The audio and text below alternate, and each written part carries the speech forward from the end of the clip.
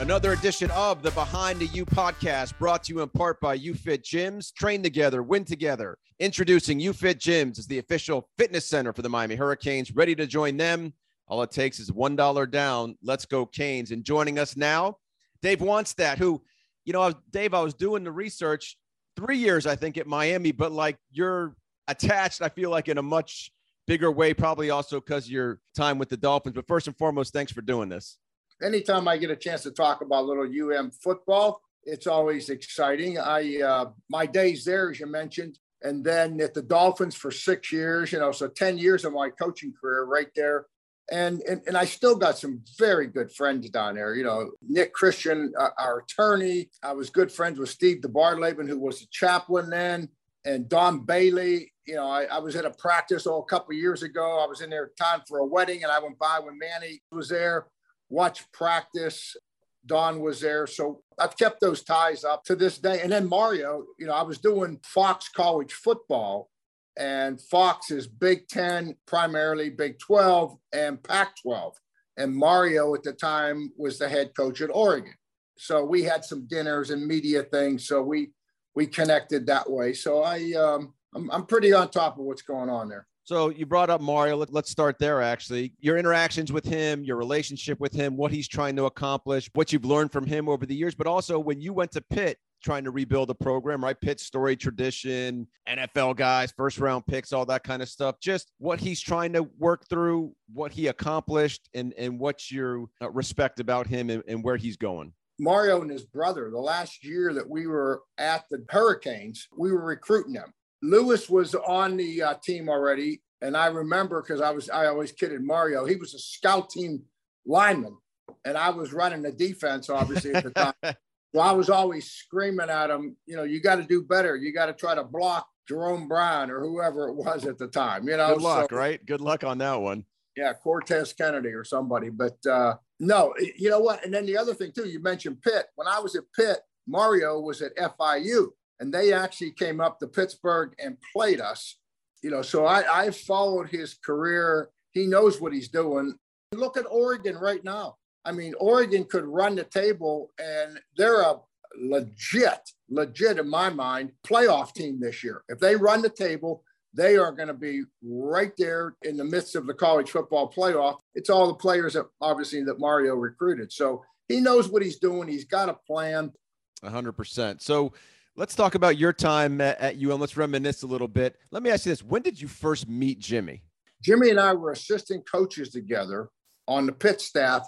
I was on the staff there when we won the national championship in '76. And then Coach Majors was the head coach. He went to Tennessee. Then Jackie Sherrill took over as the head coach of Pitt in '77. And Jimmy left Arkansas and came to Pitt. So we were assistants together for 2 years. Then he got the Oklahoma State job and talked me into leaving Dan Marino and Hugh Green and Jimbo Covert to go with him to Stillwater, Oklahoma. So he is the ultimate recruiter. He's the ultimate recruiter. Jimmy was on the very first podcast we did here Behind the U 80-something episodes ago. I was listening back to it the other day. And I asked him about the defensive philosophy that he started with, and I'm sure you carried on that kind of 4-3 speed up the field. And he said it first started when you guys were at Pitt. So is that true? And sort of what were the tenets of that? Yeah, it was. It started at Pitt. Then it really kind of came to life at Oklahoma State because we weren't as good as Oklahoma. We weren't as good as Nebraska. And we couldn't sit in there and go shoot a shoe with those guys. So we kind of recruited the undersized guy. Just weren't as big and strong, but we were quick. And so we kind of kept chipping away at this defense and chipping away with it where we had athletes and we could at least play we call it a single gap defense where guys weren't really taking on blocks as much as trying to make some things happen. It was an aggressive defense. And then when we got to Miami, to be quite honest with you, now all of a sudden you get great players as the Jerome Browns, and you get Dan Cilios and Russell Marylands and Cortez Kennedys and Bill Hawkins and on and on. The list is endless. Now you're doing those same things with great players, and you get the results that we got. So is it true you left him to go to USC before you came to Miami? I did. I actually left him. We were at Oklahoma State 4 years, and we finally went to a bowl game. that school was on probation when we got there. I think we had maybe 30 players on scholarship. Think about that. What? Yeah, it might have been 40, but I mean, we had half. We were on probation. So we finally got that built up. But Oklahoma at that time, Nebraska was in we were all in the same conference. It was tough. And I got an opportunity. USC called and wanted to talk to me. So I went out there, and it was tough leaving Jimmy. But sure enough, we went out there and we won the second year I was at SC. We went to the Rose Bowl. We beat Ohio State, Chris Carter, Chris Spielman, that whole team. And then Jimmy gets the Miami job. And I remember when he called me and said, "Come on, you come down here with me and run the defense." And I remember talking to my wife, and she says, "Terry, I want you to see something." We walked in the garage. I still had boxes in there that I hadn't unpacked yet, from Oklahoma State to USC. But anyway, it all worked out. So he makes the call, and come on, how's the conversation go? Was it a hard decision? Did he twist your arm a little bit? Initially, I said, I just can't do it. And then Tony Wise, who was with us everywhere we've been, offensive line coach. Tony was on the staff with Jimmy at Miami, and Tony and I always roomed together at the coaches convention. Everywhere we coached, at Pitt, Oklahoma State, we always roomed together for the national coaches convention. It just so happens that this year it was in New Orleans. And so Tony was going to pick me up. I was flying in from California. And when he picked me up, Jimmy was in the back seat. Pat Jones was with him, who took over for him at Oklahoma State. And we ended up going to, I think it was Pat O'Brien's. And we just started talking. And about 1 o'clock in the morning, I called my wife from a payphone. Now, keep in mind, payphones, no cell phones. This was like 86, I guess would have been, 86. And called my wife and said, we got to take this job. Let's go to Miami. Let's get back. We're East Coast people, Pittsburgh people. So I said, so what did he tell you? What was the pitch, so to speak? He didn't have to tell me much. I mean, because I had worked for him when he was a head coach. Him and I were assistants together, and we just kind of clicked. So I knew what I was getting into. I knew the environment that I'd be working in. I knew how Jimmy would treat my wife and my kids, and I knew that whole atmosphere, the family atmosphere. And then, again, getting back on the East Coast, having an opportunity to, because I didn't have many people visit me.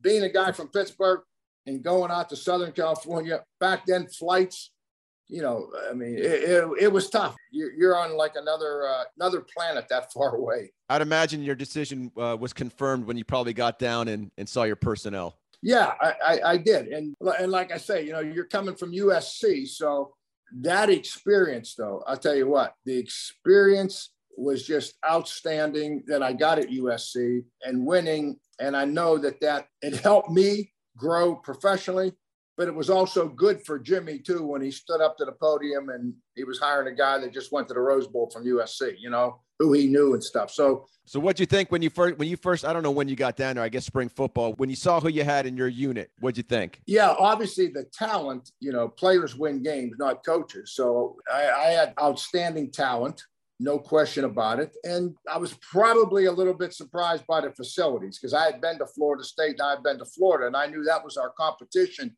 And Miami back then was so far behind on all the facilities. That was probably the thing that kind of caught my attention, because we were behind in that area, but yet we still had a great nucleus of players. So what made it work? What made that group work? The players. The thing that made it work was Jimmy had a blueprint on what we had to do to win. We had he put together a group of coaches. They used to call us, I think, the Miami Mafia, because 5 of us would jog almost every day.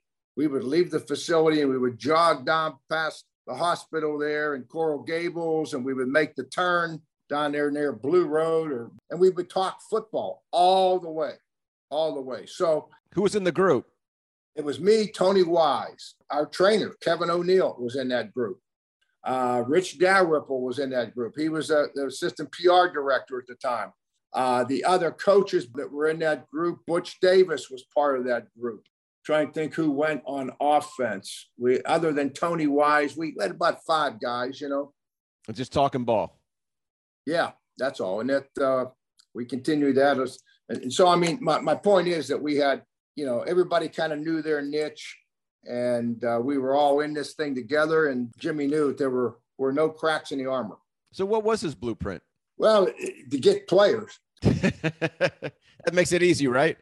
That makes it easy. And we used to always say, let's get some of those players that do things that we don't have to coach. And we would say that sarcastically, but there's something to that. So the recruiting was the big thing. And then it was developing these kids. And the interesting thing was, you know, Miami's kind of a pro town. It's not like Pittsburgh. You know, the Dolphins were 20 minutes up the road. So it's one of those towns where, at least in my mind, you know, the NFL development of players was big. So we ran a scheme on offense and defense that we could develop these players and get them ready for the next level. All it took was, you know, getting some guys drafted high in the first round, and then they start talking about it.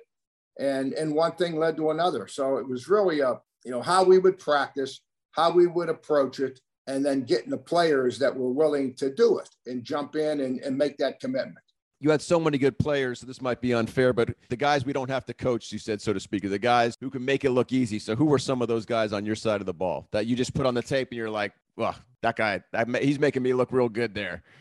There were so many of them that I'm going to miss half of them. I mean, you know, we got guys like Benny Blades, right? Linebackers. We had Winston Moss and George Myra Jr., you know, and then obviously Jerome Brown. I mentioned Cilio, Bill Hawkins, Danny Stubbs. Then we get Russell Maryland, Cortez Kennedy.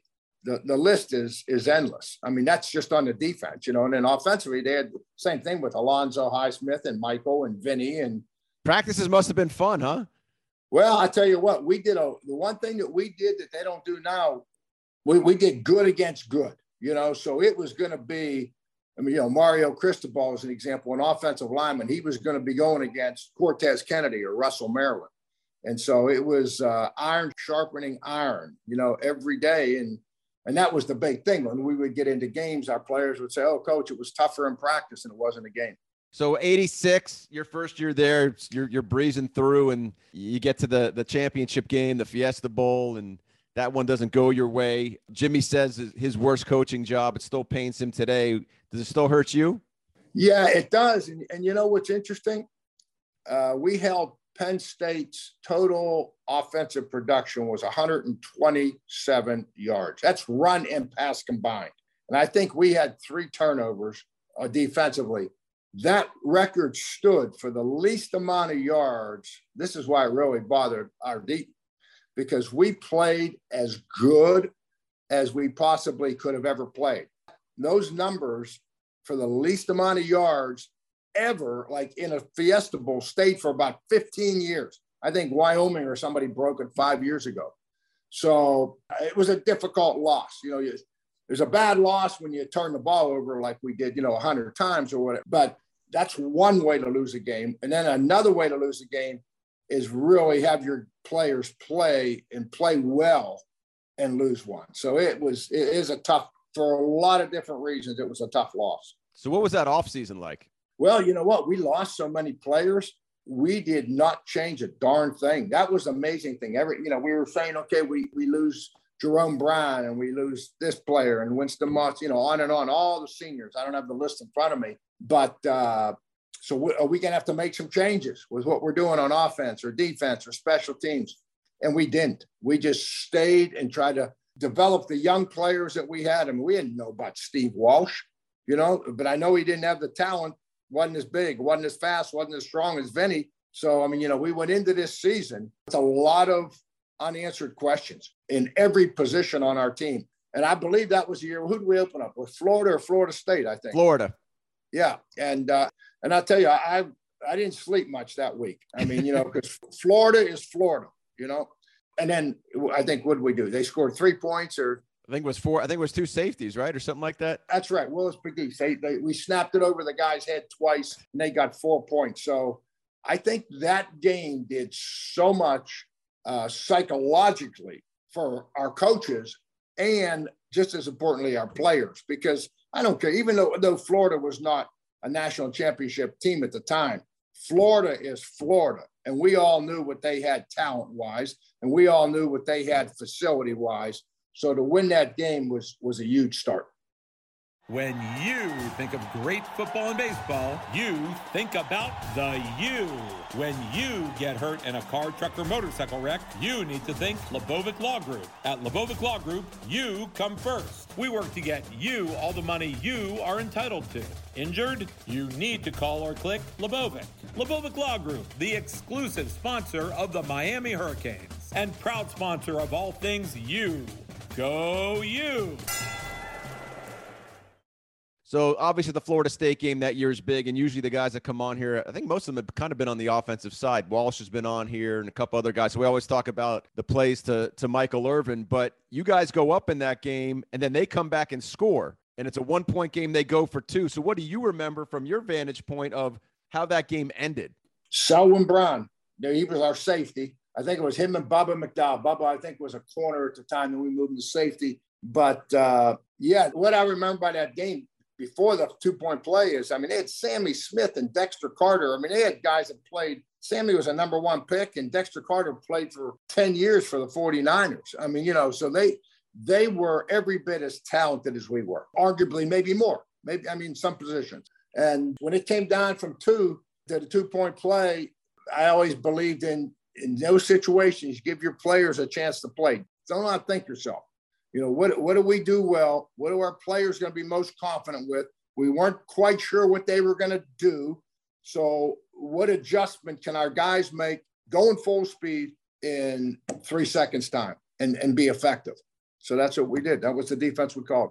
Do you remember it like clear as day? Like, do you remember it? Oh, yeah. I remember Selwyn Brown busting up the pass. You've been in college, you've been in the NFL. Is there anything quite like those rivalries? I mean, I know this year you were the honorary captain for the backyard brawl. I mean, when it comes down to that in collegiate sports, USC, you said Ohio State. I mean, it was a Rose Bowl. I mean, it doesn't get much more fun emotionally than that, does it? No, it's for Miami not to play Florida State every year, just from my experience. Florida at the time, though, was not, it wasn't the same because Florida State would be in Miami recruiting. Maybe it was because of scheduling, and they were good. I mean, they were 1, they were 2, Bobby Bowden. I mean, everything that came along with that program was second to none. And boy, that was, we had some great games with them, great games. So how gratifying was it that year you win it? You bounce back from 86 and you win it. It was crazy. You say we probably didn't appreciate, I didn't at least, that win at Florida State, because at the time, the year before that, we felt like we had a definite national championship team, right? We're preseason number 1. We stayed with it all year. We had the talent to do it. We had a Heisman Trophy winner, on and on and on. But that next year, to be quite honest with you, well, we had a lot of guys that were just playing for the first time. So that was not a season that we were looking to January and saying, okay, where are we going to be? I mean, that was a season that it was a week-to-week challenge. And they all are. I'm not downplaying one season to the other, but that year there was a lot more unknowns than what we had the year before that. And then, of course, 88, I think I asked this to Jimmy. If there's instant replay, Cleveland Gary overturned? Yes, I would say so. Yeah. I mean, but I watched that 30 for 30 thing, and I was out there in LA, and Jimmy and I got together the next morning, 4 o'clock or something. I told him, he didn't really want to talk about it much. I get that, but we didn't play very good. I mean, we went for the fake punt. We don't make it. The next play, they hit us with like a 50-yard bomb, I mean. But they were good. You look at their roster, Tony Rice, Rocket, Tim Brown. And Steve, we turned it over a couple of times. We had a couple of turnovers. We don't make a fake punt. We give up a big play or 2 on defense. I mean, we didn't play as good as we were capable of playing them. And we were playing on the road, and they were very excellent. They had Chris Zorich, and at the time, Jeff Alm, Andy Heck. Number 1 picks. They, like you said, they were a great football team at the time. And that was a disappointing there, because we'd have played as good as we were capable of, and they beat us, but we didn't. So Jimmy leaves for Dallas. No, I don't know if I have this right. I read this. Who knows? It was on the internet, so who knows what is true or what is not true. But before Jimmy left for Dallas, were you hired by Don Shula? Yes, I was hired. I was there for about 6 weeks. And what had happened was, I was starting to get notoriety, and some college teams were interviewing me for head coaching jobs, but I kind of had the NFL in the back of my mind, to be quite honest with you. And I would go to every mini camp and every training camp that the Dolphins had. We would just drive up there and I would watch practice and I would sit in there with Alva Dottie and Joe Green at the time and just try to learn, just trying to learn. So the Steelers called up and Coach Knoll was looking for a linebacker coach. So he wanted to know if I would come up and interview. They asked me. So I flew to Pittsburgh and I interviewed at the Steelers. And the last question that Coach Knoll asked me, who do you know in the NFL that I could call for reference? Well, Marty Schottenheimer is a Pitt guy. So Marty was at Cleveland. So I said, you can call Marty Schottenheimer or you could call Coach Shula. I think he knows who I am. So I called his office and I told his secretary, Ann, I said, I just interviewed, just tell Coach Shula if he feels good about helping me, I would appreciate it because I want to get in the NFL sometime. That was it. 2 days later, the phone rings. Dave, it's Coach Shula. He said, do you hear anything from Pittsburgh, from the Steelers yet? I said, no. They were going to talk to a couple of people. He said, listen, what are you doing tomorrow? Could you come up here and we could sit down and talk? I may have an opening. So I went and told Jimmy. So I drive up there. 2 days later, he offers me the linebacker job at the Dolphins. So I take the job. I finished recruiting for 2 weeks. It was because it was February. I remember it. And then I take the Dolphins job. And we're in the off-season program, and we're into meetings and playbooks, and I'm meeting with John Offerdahl. I was going to be coaching John and some of the other linebackers there. And then Jimmy calls and says, hey, don't say a word to anybody. But, we used to always hang out at Carlos and Pepe's down there at Dayland Mall. He says, just come by yourself, meet me down at Carlos and Pepe's. I meet him down there. I said, what's up? He said, she said, something new just happening this weekend. I said, what? And he said, remember that friend of mine used to come to the Oklahoma State games? I said, yeah, Jerry Jones. He says, well, he's going to buy the Dallas Cowboys. I said, you're kidding me. He said, you want to hear something crazier? I said, yeah. He says, I'm going to be the head coach of the Dallas Cowboys. I says, get out of here. He said, no, you want to hear something crazier yet? If we get this thing worked out, you're coming with me as a defensive coordinator. So how'd that go with Shula? Well, then Jimmy, once he got the job, he obviously everything happened. Jerry hadn't even bought the team yet. And then once that happened and Jerry offered Jimmy the job, then Jimmy called Coach Shula. And I remember being up there working and Jimmy said, hey, I'm going to call Coach Shula tomorrow. I got the job, and come up and talk to him. And I remember Coach Shula came in to me and said, hey, I could really be a stickler on this thing because you signed a contract with the Dolphins in the NFL. But this is going to be a nice promotion for you. You're going to be a defensive coordinator, on and on and on. And he says, this will be good for you. So he was fantastic about it. That's awesome. One last thing, and a couple more topics. How fun was it to coach Jerome Brown? Like, what kind of personality was he? I've had Russell. I've had Cortez. At the Dolphins, I had Jason Taylor. I had Tim Bowens. I mean, these are all Pro Bowl players. At the Bears, I had Chris Zorich. I had Richard Dent, Charles Haley. I mean, a lot of great Hall of Fame players. Jerome Brown was the best player that I've ever coached. And I say that from a mentality standpoint, from a wanting to win standpoint, from an ability standpoint to be able to play the run and the pass. From a leadership standpoint, the guy was, you say Coach Jerome Brown, you just made sure Jerome Brown got off the bus, So you mentioned Jason Taylor. How do you think he'll be as a coach? Now, I watch him on the sideline. He's really good with the players. I know he had a great passion for the game. That's probably got to be unique for you to see him now in a different role. Jason was probably, of all the linemen that I coached, he was probably the smartest of any of them. And I think, he's a very smart guy. But then when you carry that over to the football field, I think because of his size, he was at a little disadvantage all the time because he was undersized. He was one of those guys that he knew everything about the defense, and he knew everything about the guy he was going to be going against, and he knew ways that he could take advantage of him. I think he'll be a great coach. Well, you got to, as someone who's been a college head coach, right, and who's had to coach and recruit and develop younger kids at Pitt and Miami, it must be invaluable what he can impart on those kids. Yeah, he absolutely. And you know what? The other thing too, he had 2 sons that went through it. Yep. So I think that's a real plus for him that he gets that part of it. He knows where these kids are at. He's got college sons playing college. He's talking to them all the time. So he knows the problems in today's society that young college kids Doesn't matter where you're playing, LSU, Arizona, Miami. I mean, everybody's dealing with it. You've covered the Big Ten for the Big Ten Network for the better part of 9 years.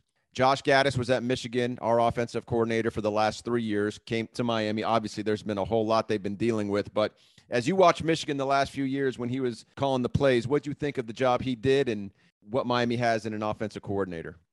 Jim Harbaugh was my quarterback when I was at the Bears. So Jim and I have a great relationship. So I follow Michigan real close.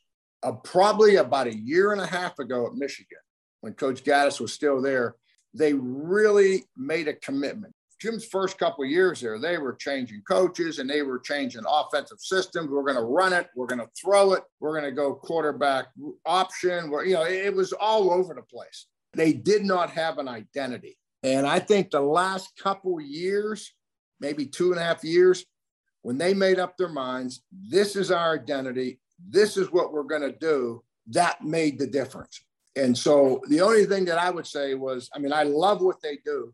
They're old-fashioned college football, and they are committed to it, and they recruit players to fit into this system. If this is what Mario wants to do on offense, it'll work. And there's proof that it'll work. So my hat's off to him. I think the guy knows what he's doing. He's got a resume to prove it. Now he's just got to get the players to fill that role and stay with it. That's the thing. These coaches nowadays, everybody's into the computers and everybody's into analytics and statistics and numbers. It still comes down to blocking and tackling. And you better have a good foundation. When we went to the Dallas Cowboys, we couldn't stop a soul on defense. And I remember having some heart-to-hearts with Jimmy and saying, boy, everybody's playing this 3-4 defense. And the Giants were going to Super Bowls and they were a 3-4 team up there with Parcells and Belichick. And Kansas City was real good with Marty. And I said to Jimmy, and he says, Dave, let's just get better players. Let's just get better players. We have a system. We know our system better than anybody. And we know that it will work. Being a head coach, I've said that same conversation to my assistants. And that's what I would tell Mario. And that's what I would tell his assistant coaches. You got a system that works. Get the players. Stay with it. Don't get influenced by the outside, by all the noise. All right. Coach Wannstedt, thank you so much. It's been a pleasure. You told great stories. I wish Carlos and Pepe's was still there. That beer, well, I don't know about 9:30 in the morning, but a cold beer sounds good. If Jimmy and I were in Miami, we would find another place. You can rest assured of that. Enjoy yourself, Coach. I'm glad you're on this side of the equation now, doing all your media stuff. Enjoy the grandkids and shuffling them around and everything. And thanks for catching up, and hopefully we'll see you in Miami soon. All right, Josh. Hey, tell Don Bailey I said hello. 100%. Okay. Bye-bye. Bye, Coach. All right, Coach Wannstedt, thank you so much. We'll close with this. You can change the trajectory of your career or find your new passion. Both are possible at the University of Miami's Division of Continuing and International Education. The division offers over 50 courses with online and hybrid options for on-the-go professionals and busy parents. Visit miami.edu/DCIE to learn more or call our enrollment advisors at 305-284-4000 to discover which course is right for you.